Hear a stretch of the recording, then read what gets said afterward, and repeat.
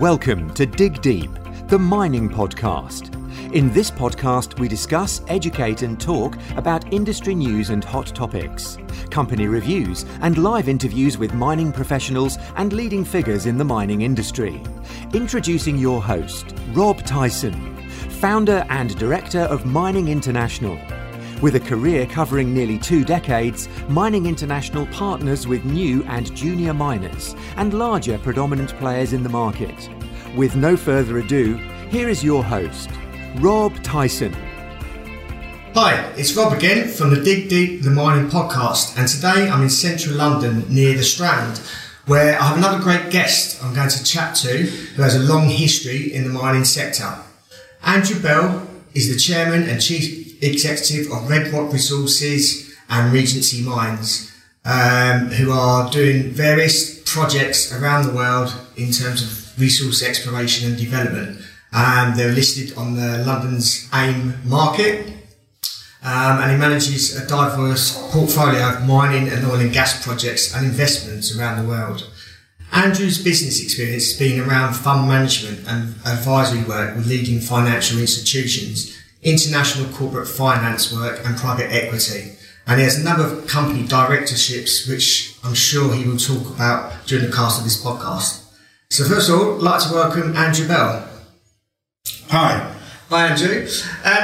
So thanks a lot for agreeing to do this podcast.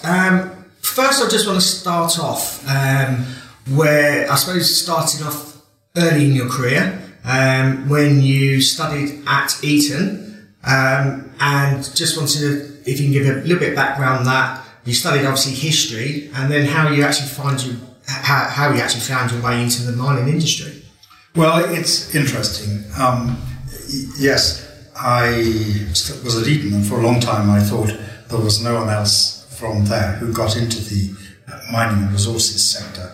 And then I did meet Frank Lucas, whose father has monopolized the tungsten industry trading at the end of the war. And so when his son went to university, he sent him to Eton. Then when his son went to university, he made him study geology, and he worked for Roskill as a researcher for a while, then set up his boutique corporate finance house. And then very recently, I came across another, which was Gareth Penning, who'd been chief executive of De Beers, which is much more distinguished than me, I'm afraid. Yeah. And apart from that, I haven't met many. So how did I get into it? I'm not sure. Yeah. I think what happened was at university I studied history, and then when I joined an investment bank, which was in 76, 1 year after the bottom of the market, when it bottomed at 150 on the stock exchange index. In 1976 I joined Morgan Grenfell, and they had lost, I think, the previous week their oil analyst, so they made me responsible, among other things, for oil and natural resources in the investment department. I was just going to say, did you have an interest in mining when you were studying at uni, or was it just when you actually got your first position? Well, not at all. I arrived there, and to start with, I was mainly looking at oil rather than mining. And the fortunate thing was that the person who just left had worked for Shell, and so he had refused to buy any BP shares. And the easiest decision in the world at that time, just as the North Sea was getting underway, was to go out and buy BP. And if you did so, you were a hero. So I remember the pension funds managed by Morgan Grenfell buying about £9 million of BP shares in the very short period after I joined. But that was an easy decision. Yeah. Over time, I started to look at the mining sector as well. So I just want to go back. What position did you play in those companies? Were you a mining analyst? I was a mining analyst. Okay, yeah. And I did a little bit of corporate finance in relation to 1 or 2 North Sea oil companies, because Morgan Grenfell was big in that. I suppose whether it was because the Chinese walls weren't quite so rigid then, or whether we were just trusted, I suppose we were, to do work on something and then not let it influence one's business in the investment department. But I got involved in 1 or 2 things. Yeah. And was the mining industry pretty big, or within the company that you were working with? Was it quite a big division? I think the Morgan Grenfell had quite a strong presence in North Sea oil, and they had one or two good mining clients, and so I learnt about that. Then I went off and did other things, and it was only years later that when I saw China and India starting to grow, and I'd happened to be doing business in the Far East, and I said to myself, well, here's 40% of the world's population beginning to have an industrial revolution. And from the late 70s to the early 2000s, most minerals had been flat. Copper had been flat, gold had been more than flat. It had come down from $900 an ounce to $300 to $260 and stuck there for decades. And I thought, well, this growth in those huge markets is actually going to pull all those commodities up. And since I know a bit about the Far East and I know a bit about commodities, maybe I should get back into it. Maybe, yeah. So as a mining analyst, what is your main purpose? What is your main role? What do you try and achieve? Well, I think it was useful to have training as an analyst. Yeah. And it's a pity more people don't have that now. But when I look back on it, I can see that I was far too prone to believe what company management's told me and not to look below the surface. Great. When I look at a balance sheet and a company's reporting accounts now, I don't take things at face value. I can kind of understand what's actually happening, or what might be happening. And since analysts tend to be fairly young in general, I think they don't usually have that kind of experience. So I know a lot more. I'm a better analyst now because I spend less time on it than I was then. Yeah. So as an analyst, do you look at the company's accounts, and do you also then look at the project in terms of resources, maybe geology and the exploration, data, and sort of collate that together? Or is it purely just looking at the mining company and seeing how they're running as a business? Yeah, I don't think I look as an analyst at very many things these days. Obviously, when we are given opportunities where we might be working with another company, when I'm looking at investing in my own pension fund, for example, I might look at things.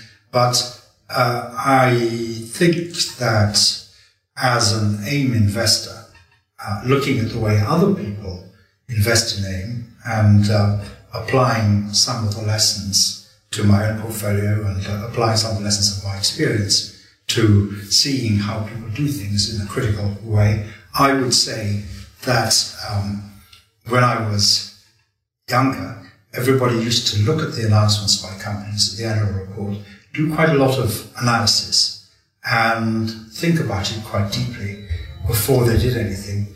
Whereas what happens now is people take a rush look at an RNS and quickly they're into a chat room or social media to find out what everyone else who's had a rush look is thinking, and which way the cat is jumping, without actually bothering to read through to the end, let alone look through 2 or 3 times. Now, curiously, my uncle was a mining engineer, and he used to invest in a lot of mining companies until the day he died, often buying small stakes in very many of them. And he would always try to invest in things that he knew something about. So his depth of knowledge and anything he invested would be quite deep. And did you collaborate together at all? No. There was a difference of generation that was quite marked. Okay. So moving on further in your career, how did that develop?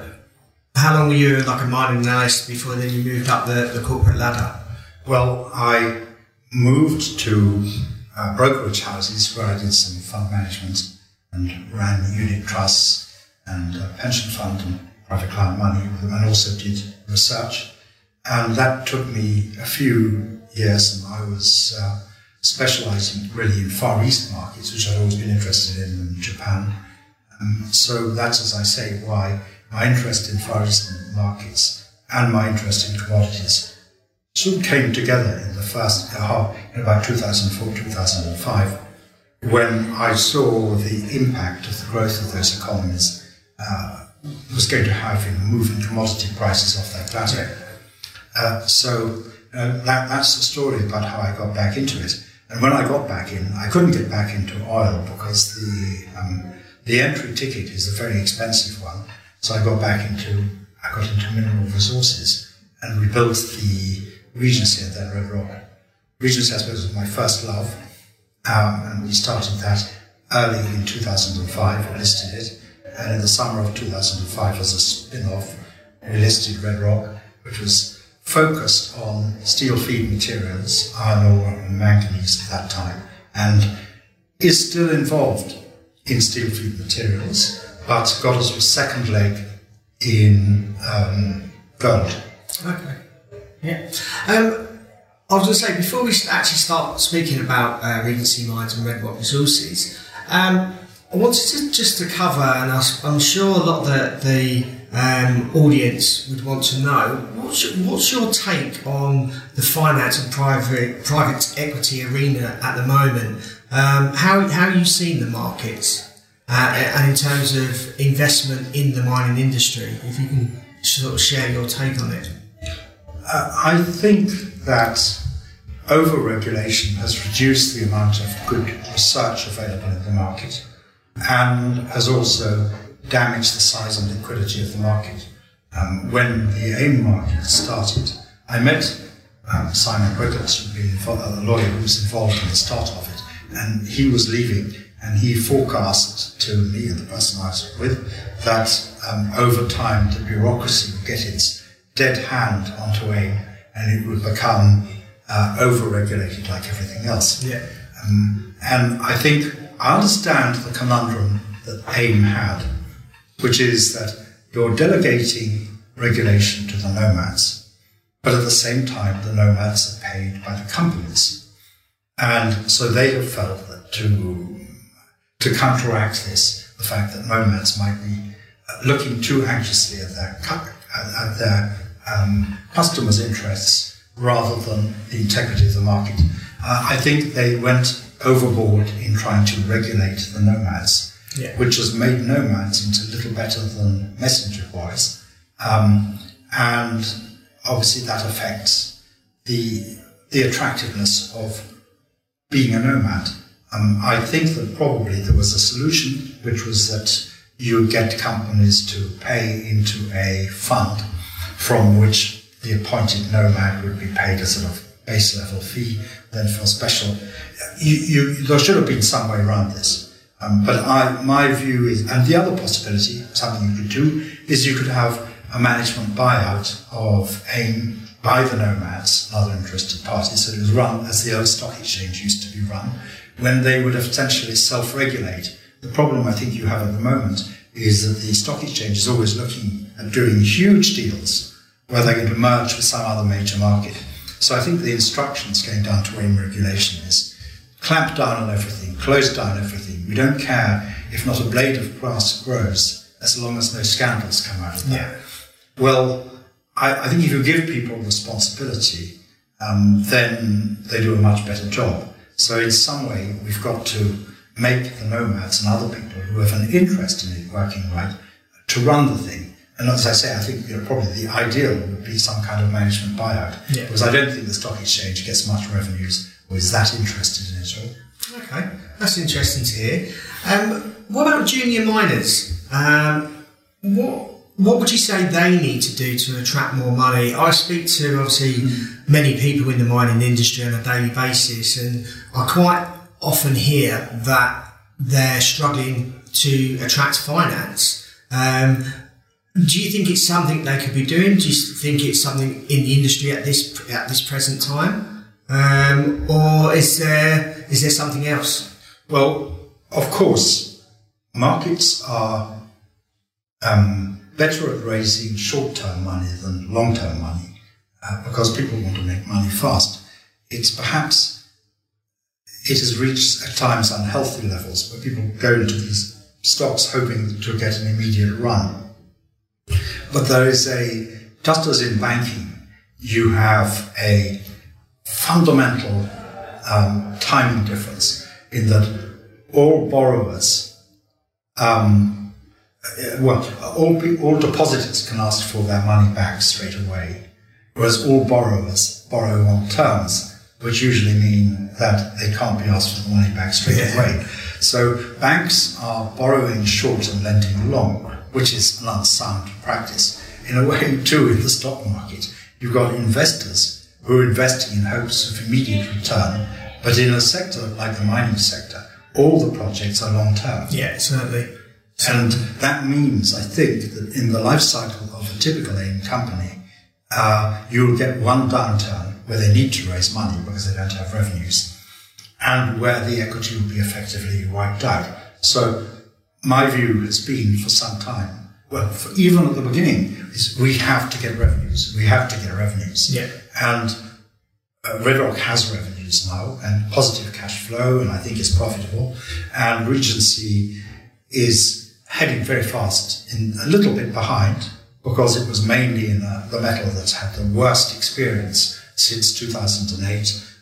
It peaked in 2000. Nickel peaked in 2008. Other metals in 2010. Generally, the nickel bear market ended this year, perhaps, which is a year later, or 2016. What are the others bottomed? So you've had a very long bear market, and our main asset was in that. So Regency is a little bit behind. But it's heading very quickly in the same direction. It now has revenues, and I think there are profits. And so then you've got two companies which will be self-sustaining from the point of view of meeting their overhead costs, and which can always look at the market conditions and say, well, this is a time for hunkering down and just continuing to do what they do. Yeah. Because we want to avoid that situation where we ever have to raise in a poor market. Yeah, I was going to also go on to the banking industry in terms of, again, I hear stories that the mainstream banking companies are moving away from the mining sector. I'm not sure for the reasons as to why. Maybe you might be able to clarify, but for instance, junior miners, they probably are looking more at private equity companies and private investors are moving away from the banks. So why is the banks looking at mining in a different way now? Well, I think banks will never be the front line in terms of putting up money for mining. They'll always want to see a lot of equity in any project that they lend to. The problem is more on the equity side at the moment. It's true that probably banks, as well as people with equity, have been avoiding some investment. They had the experience of 2010 to 2016, which was very bad, a little bit of a recovery since, but now a lot of money being drained out of the financial system in Europe and in America as QE is reversed. Naturally enough, these sectors have come back a bit, and commodity prices, having had a good run for a year or two, have come back a bit. So capital has been in short supply. My suggestion would be that you're somewhere near a bottom, because I think economies are still growing, and the outlook for a lot of minerals is actually quite good. And the lows at the end of 2015, beginning of 2016, weren't just normal cyclical lows. They were extraordinary lows where people couldn't raise money. So we've only had part of what I think is the natural recovery from that. So I'd say that there are good propositions to be had out there in an environment where the world will continue to grow, but it's not everybody. And I think that a better kind of more informed investor who was, on the one hand, looking a bit longer term, and on the other hand, companies that had clearer strategies for production and revenue generation would be a better mix in the market. Yeah. You mentioned obviously the industry being at the bottom of the market. I suppose from a non-technical finance or mining person, myself working in the recruitment industry, I do see the market has been at the bottom and is slowly coming out of a recession type what it's been facing just more recently over the last 4 or 5 years. Do you think that is the case? Do you think that overall worldwide market is picking up momentum? I think you're seeing a continuation of global growth. Yeah. We may be seeing a slowdown in China, and I think that's sort of natural.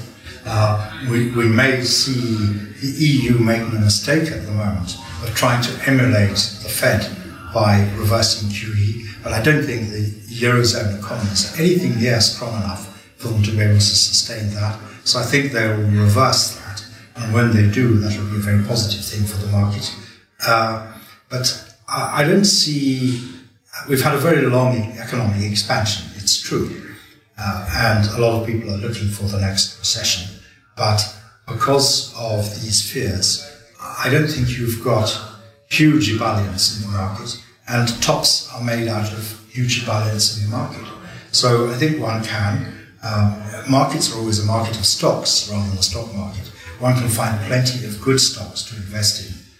For example, Red Rock has a small stake in a company called Jupiter Mines that has a manganese asset in South Africa, one of the world's biggest and also one of the cheapest producers of manganese in the world. And China is importing more manganese as its domestic low-quality sources run out every year. And there's only one or two major manganese open-pittable deposits left around the world that are going to be around for more than 8 or 10 years. And Jupiter's deposit with a 100-year life is one of them. So the first half dividend amounted to about 16-17% after it got relisted earlier this year. And I would expect that with a full year dividend, you must be looking, even if it were only half the first half dividend, you must be looking at over 20% yields from something with a 100-year life. And I have to say to yourself, why? Does that make sense? Isn't this rather cheap? So when you can find propositions like that, you can say, well, there are always things that look a bit cheap in the market, but there are some things that look a bit cheap and have revenues and have dividends. Yeah. And of course, we would like to see the Jupiter price double, because if it did, then I think the Red Rock asset backing would virtually double as well. Yeah. So there's a reason for me picking that particular example. But there's a number of things out there. If people go out and look, we've had a big setback. This is a good time to be fishing for value. Go out and look for the value. There are some good, solid, long-term commodities where demand is going to continue. And there are some... What, any particular commodities? Well, manganese, over 90% goes into steel making. But there's a growing use in electric batteries, where it is much cheaper than nickel or cobalt. And of course, for the cathodes, people have used nickel and cobalt because you get high energy density and you have to have a certain amount of cobalt in order to get thermal stability at the moment. And technology is not developing very much. But if people could, they would use more manganese because it's much cheaper. And so over time, with the amount of manganese available in the market for non-steel uses being quite restricted and the decline in demand from China, I think just as you saw happen first with cobalt, first with lithium, then with cobalt, and now beginning to happen perhaps with nickel, it's going to happen with manganese, is that the impact of battery technology advances is going to create additional demand. As I say, I really like cobalt still. I like copper. Electric cars use much more copper than traditional ones. Yeah. You're still going to need, I think, copper wires to transmit electricity. So there we've already got cobalt, copper, nickel. 65% of nickel or more goes into stainless steel.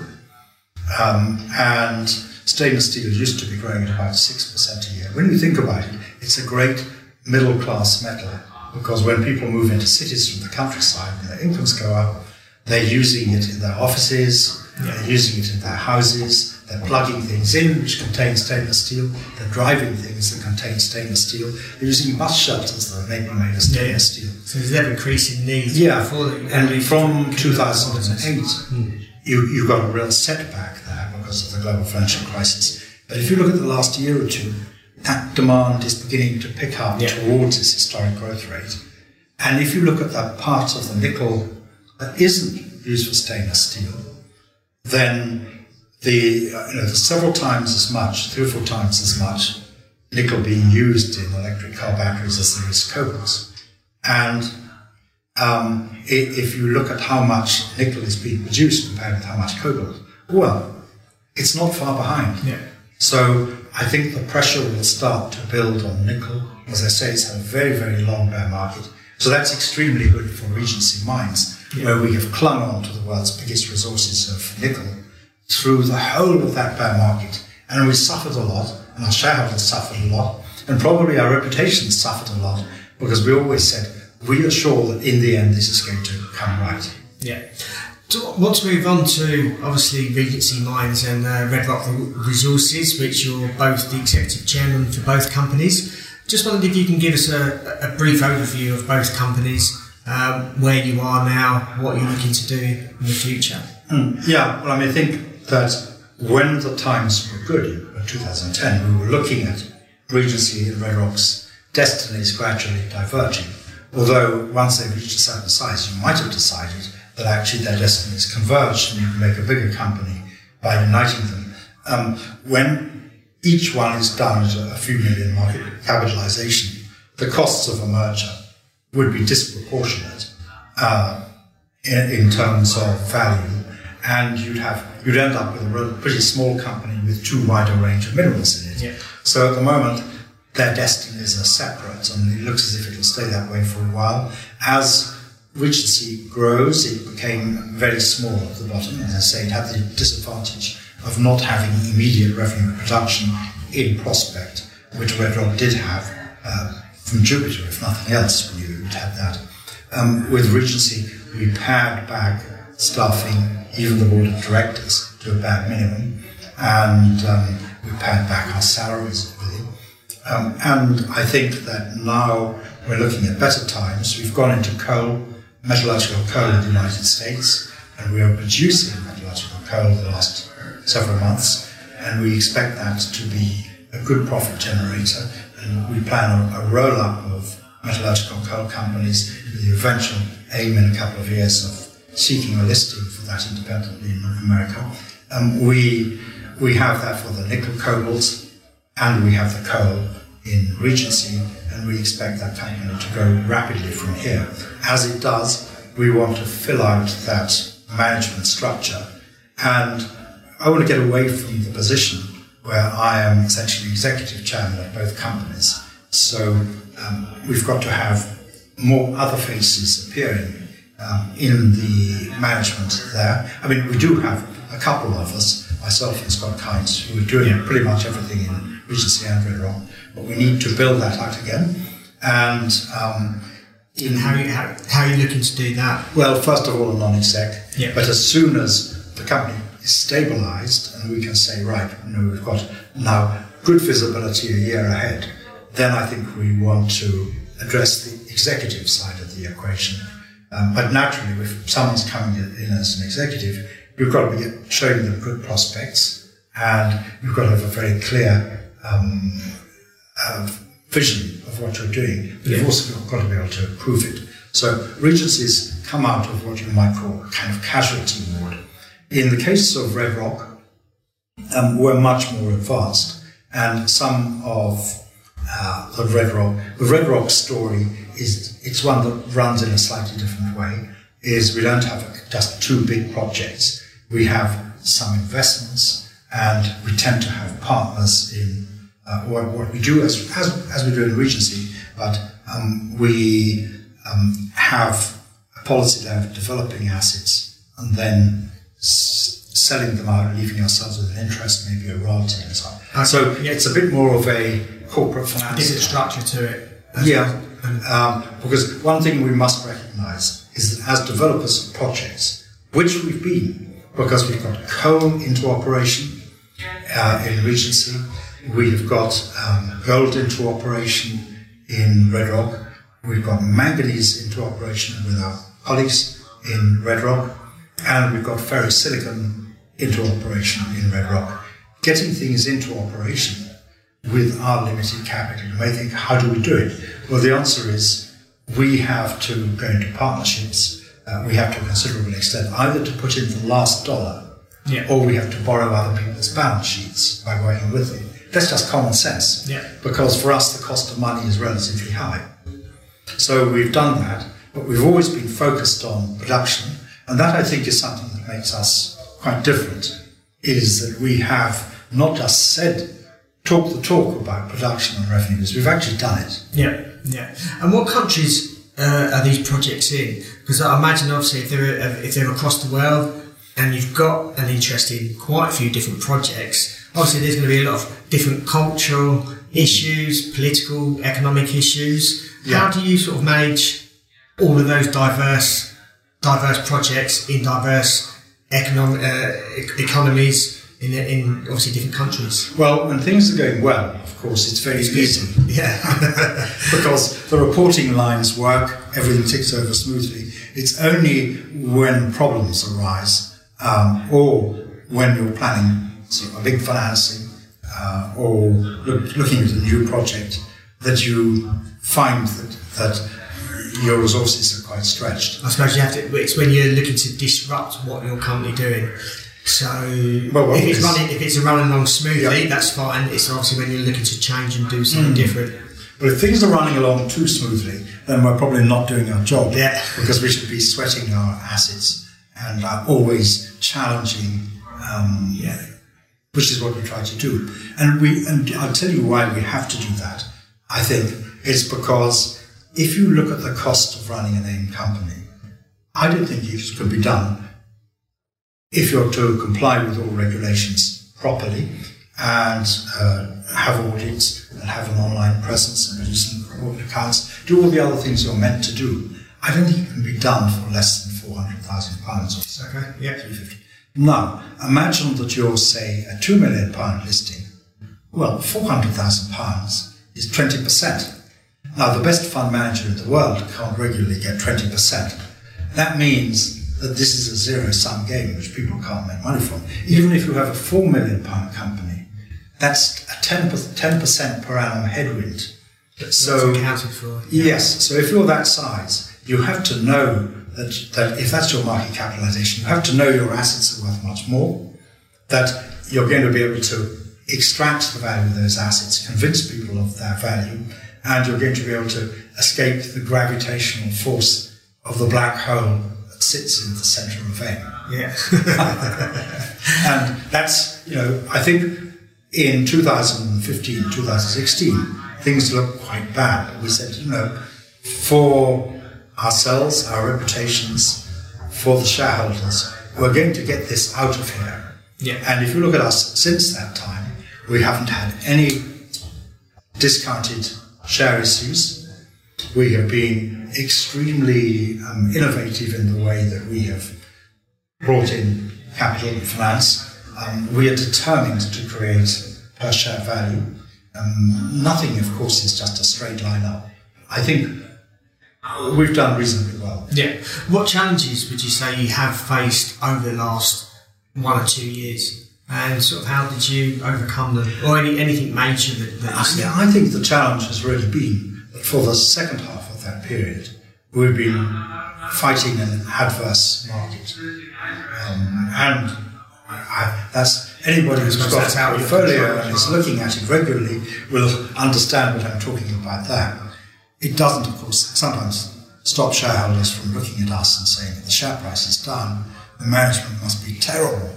But the truth is, I think, that we have a set of close colleagues, those of us who work in the office, and those consultants that we use, who work incredibly hard.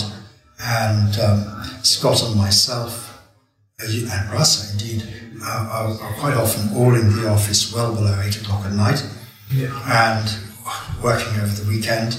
And until a couple of weeks ago, we had a period of 2 or 3 months where we were on the move from country to country almost the whole time.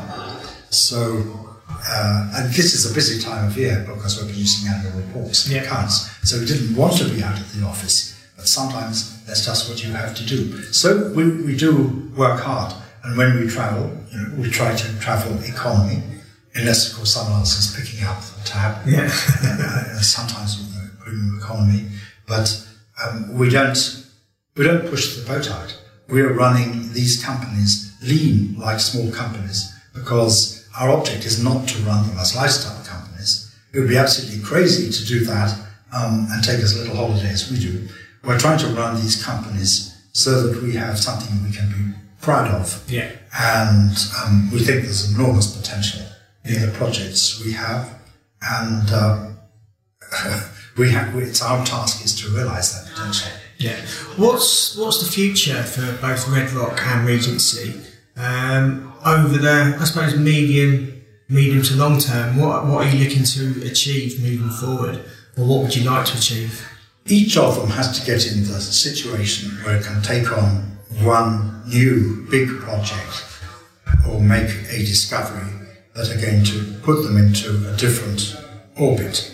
What we've been trying to do in the last 2 or 3 years is just put really solid foundations in there and put ourselves in a position where we can't be blown off course by merely financial phenomena in the outside world. But the next step of growth will depend on the decisions still to be taken, and I think probably on assets not currently part of the portfolio. Okay. I suppose one question that I've just thought of, and I imagine that a lot of people listening may be involved in or would like to get involved in, and that may be looking at shares and buying shares. What advice would you give someone if they're looking to buy shares in a company, what they should actually be looking at? Well, is there anything in particular? Yeah. And I think AIM investors have got relatively good at this through having had a lot of disappointments. They've got good at one thing, which is they can see when a company is short of money and is going to need to raise money and dilute them. They can see, I think, when a company is trying to promote itself, particularly if it's trying to promote in order to raise money. So they've probably done it too late. Yeah. So I think what you want to see when you look at a company is a combination of a good project with a path to production or cash flow and a management that is dedicated to producing that cash flow. And that doesn't mean that they talk about, we'd like to do this, or this is our object, or we think this is a great project, or we're doing a feasibility. It means that they're taking some concrete actions. Yeah, this is what we've done so far, and this is what we're looking to achieve based on what we've just done. Yes, you can always invest in exploration companies, and there'll be no increase in value as great as that of a company that has a pasture with cows one day and suddenly finds mineralization that could be economic there the next, because that rise in value is going to be very great. Then you usually get through the exploration process a period where you don't get much value creating because companies are trying to raise money and they don't have so much news. And as you go through, going from, say, an inferred indicated resource to a proven resource to a reserve to raising the finance for development, you're going to have shortages of news and you're going to have a lot of money being raised. So this is often a time when prices go backwards. But when a company is actually moving into the last lap before production, and when it comes into production, usually after a short period, you'll get quite often good performance again. So you can play the early stage exploration game, which is partly just picking the right people, or maybe the right commodity, and having a selection of stocks so that you're not dependent on just one, because it's a lucky dip. Yeah. And you should have one or two companies where you really have confidence that they're going to do the thing which is what we believe in, which is producing. And when I look at something like Jupiter Mines, people will say Jupiter is different from us. Yes, they are. But you look at a company like that, which we're involved in, and you say, well, if they produce the last 3 or 4 years, if you look at the dividends they produced, it was 10, 12%, which I suppose now the price is down a bit, is probably 11 to 13%. This year, with increased production and increased prices, it might be over 20%, and it's got years and years to run. And there are some positive factors for manganese, like the decline in Chinese production, like the demand of manganese for batteries, and the fact that other open pitable resources around the world are substantial, are running out, and this one goes on. You say, okay, I feel that this is a good, sound, long-term investment that's going to pay for itself, give a good return. Now, why would an investor not want to invest in something like that? Because if you've got some technology, or if you're making shoes, they can go out of fashion or they can be replaced. Yeah. But minerals, on the whole, the world is going to continue to need. Now, there have been some qualifications to that. In the early 20th century, zinc was a sort of hot metal, and then it became a very dull one for many years, and demand didn't increase, and price was poor. But when one looks at, say, nickel in Regency, say manganese in Red Rock, is there anything that we think can disturb the pattern of growth in those? And I've looked at it very hard, and I really think that there isn't. Okay. I was going to move on to, and I'm going to slowly wrap this up, but the last question was around countries and continents. Where do you see most growth or most attractiveness from a mining perspective, either from a country or from a particular continent? Is there anything that or any continent or country you're focusing on, or is it just having a look at everything around the world, and if it stacks up and it's an investment, you go with it? Yeah, I mean that's interesting. We have been looking at a new country in Africa recently, one that I used to say we'd never do anything in. That's Congo. Okay. And people say, well, isn't it corrupt? And I'd say, well, actually, I would say that many more developed countries in Africa are more endemically corrupt. Yeah. The corruption that's been in Congo has been once tried dealing with the government, getting the big licenses in the first place. It's been a bit of a political plaything. But once you're working there and operating, the system is actually surprisingly good. And I'm not going to name other countries that people would think much better of and explain how they're worse, because it would be counterproductive for us. But I can assure you that there are many worse places than Congo. And I think the last month or two we've been working with a joint venture there where we got some licenses identified for us. And well, it's a period just before an election. And I said, you've got to get this tied down to our local partners. Yeah. Because as you get near an election, money talks. I mean, we know this because in America, political finance is always has scandal attached to it. In this country, political finance has scandal attached to it. Ask the Electoral Commission, they're always looking into stuff. Now, because why would people give money to a political party? It doesn't make sense. Unless you think you're getting something bad. In America, it might be an ambassadorship. Here, it might be a knighthood, but not in every case. Now, in Africa, what have politicians got to offer in order to raise money to win elections? Not very much. So when you get towards an election, I'm afraid you have a combination of investors from some Asian countries who are pretty free with the money when they think it's strategic for them to do so, and people wanting to get elected on the other side, and bad things can happen. Yeah. And probably one or two things like that in Congo have affected us. But we've got a good feeling now of having looked at that for a year or two, that actually this is not a bad place to operate, that you can do it, that as we have noticed in some other parts in Africa, the standard of technical formation, education, in the French system of people like engineers, geologists and so on, is actually pretty good. Yeah. And we like the people that we meet. And so given the huge natural wealth of Congo in gold, in copper, in cobalt, in manganese, in probably oil and other things, diamonds, this must be the coming country. Because whereas, for example, if you look at the worldwide, at the grade of new gold mines opened, I think it's just over 2 grams a ton. I think in West Africa, where there's perhaps been a little less exploration, it's about 2.2, 2.3. I don't know. My figures are a couple of years out of date. Yeah. But in Congo, it's higher. I think you can find, as Randgold will know from their Kibali mine, you can find substantially higher grades, because first of all you had Mobutu, then you had civil war, and you've had corruption.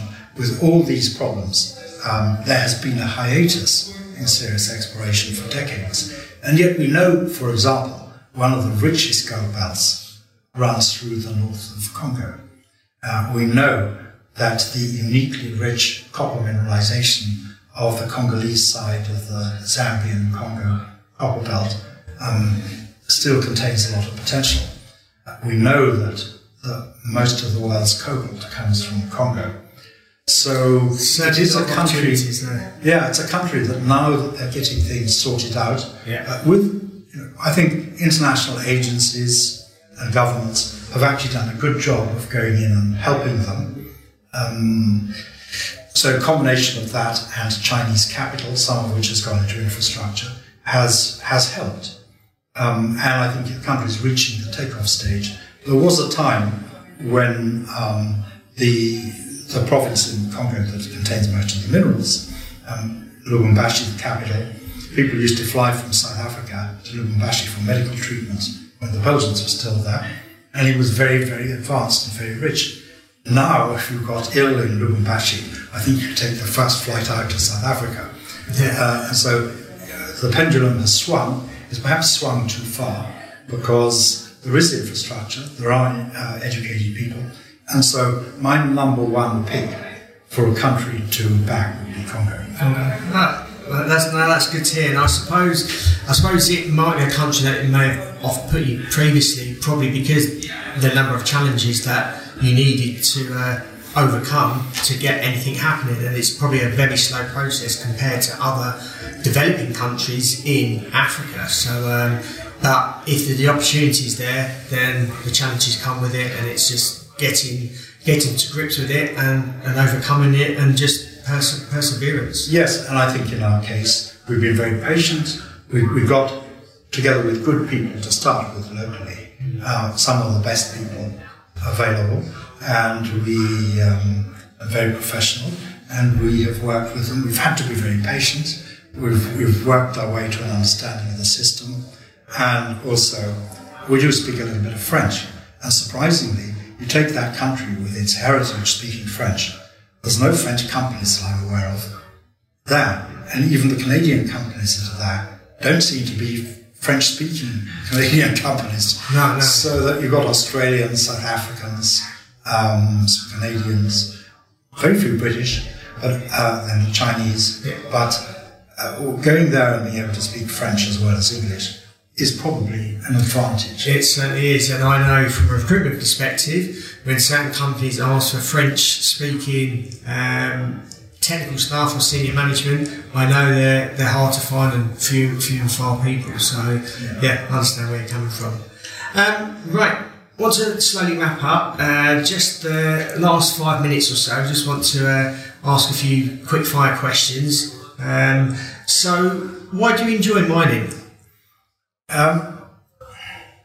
Well, it's hard to say. I think when you're doing something, you might as well enjoy it. Yeah, is one thing. But I think when I look back, it has been very interesting to visit all these mountains, deserts, meet all these people in different places, understand those countries, cultures, cope with the discomforts of travel, cope with dealing with people who may have very different ways of doing things than us, facing challenges and solving them. And I think there's a certain satisfaction in all of that. And if I've been sitting at a desk in front of a computer all the time, not that everyone really does that, but it would have been a less interesting. Yeah, I understand. Who's been the most influential person on you in your mining career? I know, I suppose coming from a finance background, you might not necessarily have someone that's directly influenced. I mean, it could be someone like Warren Buffett who actually invests in companies, and obviously taking some of his recommendations on looking at particular companies to invest. So, yeah, who would you say is the most influential person? Look, I think one learns a lot just by reading about people, and by being familiar with what they do from being in the same industry. You don't have to have been meeting and working with them. in order to do that. But I would say that the people who've built companies in this area have all influenced one to some degree. One looks and sees what did they do right. Somebody we have worked with, who's our partner in Pallinghurst and in Jupiter Mines and Cheapy, was Brian Gilbertson, who was Chief Executive of BHP, and obviously seeing how he did that, which becomes more interesting when you actually work with him a bit, and then seeing how well the Cheapy mine has been developed, and how consistently good the management has been. And when I say good, I don't mean that mistakes aren't made. I'm saying that when you have a good management, when they make a mistake, it's the way they recover from it and how fast they do it that is impressive. I'd say that the development of the Cheapy mine could be a business school study in how to do something like that. Okay. So if I had to choose one example, which I know in an interview like this, we don't have time to go through a great number of examples, so I have to select one. That would be it. Okay. Is there anything else you still want to achieve? What sort of global dominion? Actually, I would like to see us take these companies to the level where they can grow very much larger and ultimately be, well, first of all, we have to make them institutional stocks, which I think is a focus of what we're doing now, so that we have institutional shareholders. And when you become an institutional stock, what you must expect is that in a few years, if you don't grow very fast, somebody's going to take you over. And if you're not institutional stock, probably people don't want to take you over anyway. But I think we must move these companies to the point where they're institutional stocks. And then the answer is either you become so big you gobble up other people, or you get taken over. Either would be potentially very good for shareholders. But in the end, this is a financial business. You have to get shareholder returns. But it's a long-term financial business. And when our price suffers and returns suffer, it is, as we've learned, because of the disconnect between the time horizon on which we think we're working as explorers and developers and the time horizon in which investors want to get their returns. And superimposing that on the business, on the normal mining cycle, can produce sharp ups and downs. We've been through the sharp down. Now our responsibility is to benefit in the upward leg, which I don't think is going to be very sharp and very pronounced. I think it's going to be gradual over a period. Historically, we have always outperformed a rising market. I regret to say we've underperformed a falling market. And so what we have to do is put right the things that caused us to underperform a falling market while retaining those characteristics that cause us to outperform a rising market. I think we're pretty well positioned for that at the moment. But it's a constant challenge because we can't be where we are now in another 2 years. We have to have developed to be somewhere different. And so we have to grow, we have to recruit new people, we have to have new ideas. And if we don't change the company and make it grow, then really we ought to turn it over to somebody else to do that. Where do you see the future of mining? It'll always be necessary. And that's one good thing about it, is that because it's always necessary, it'll always be there. And therefore, what you should be trying to do is find yourself with a core asset in a particular commodity that you can stick with. In manganese, clearly we've got it, because we've got something that's going to outlive all of us. In gold mines tend often to be quite short life, except for the very big ones. We'd like to have long-term gold project. We'd like to have a long-term copper project. And we'd like to have a coal company that had a long-term strategy and was self-renewing. I think in coal, our business there, we're acting as traders as well as producers. And you have to be, because you have to be mixing product with different characteristics and matching it to the customers. So that's a different kind of business. But I find all these businesses very interesting. They're producing great challenges. And when I look at where we've come from, in 2005 when we listed, we literally had no money. We thought raising £400,000 before expenses was a great triumph.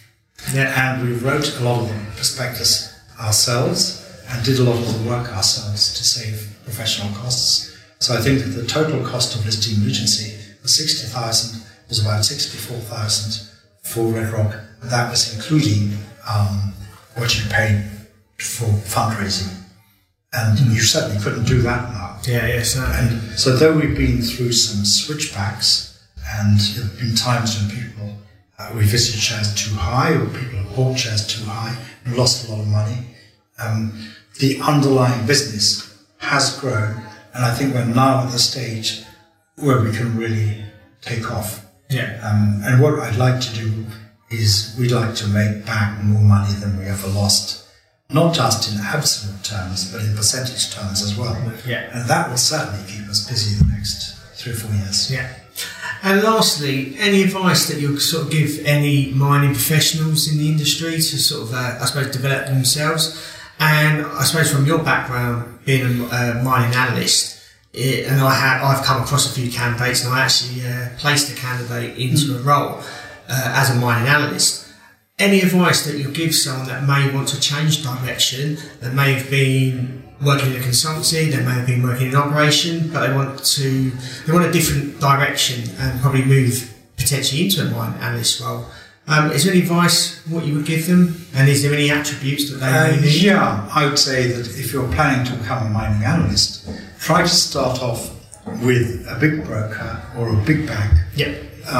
Because they give a great kind of free training, and it's always easier to move to a smaller one later, but it's not so easy to move from a small house to a bigger one. And so when I start working at Morgan Grenfell or Morgan Stanley or one of the big places, was great because you got on-the-job training that was unrepeatable and a variety of experience.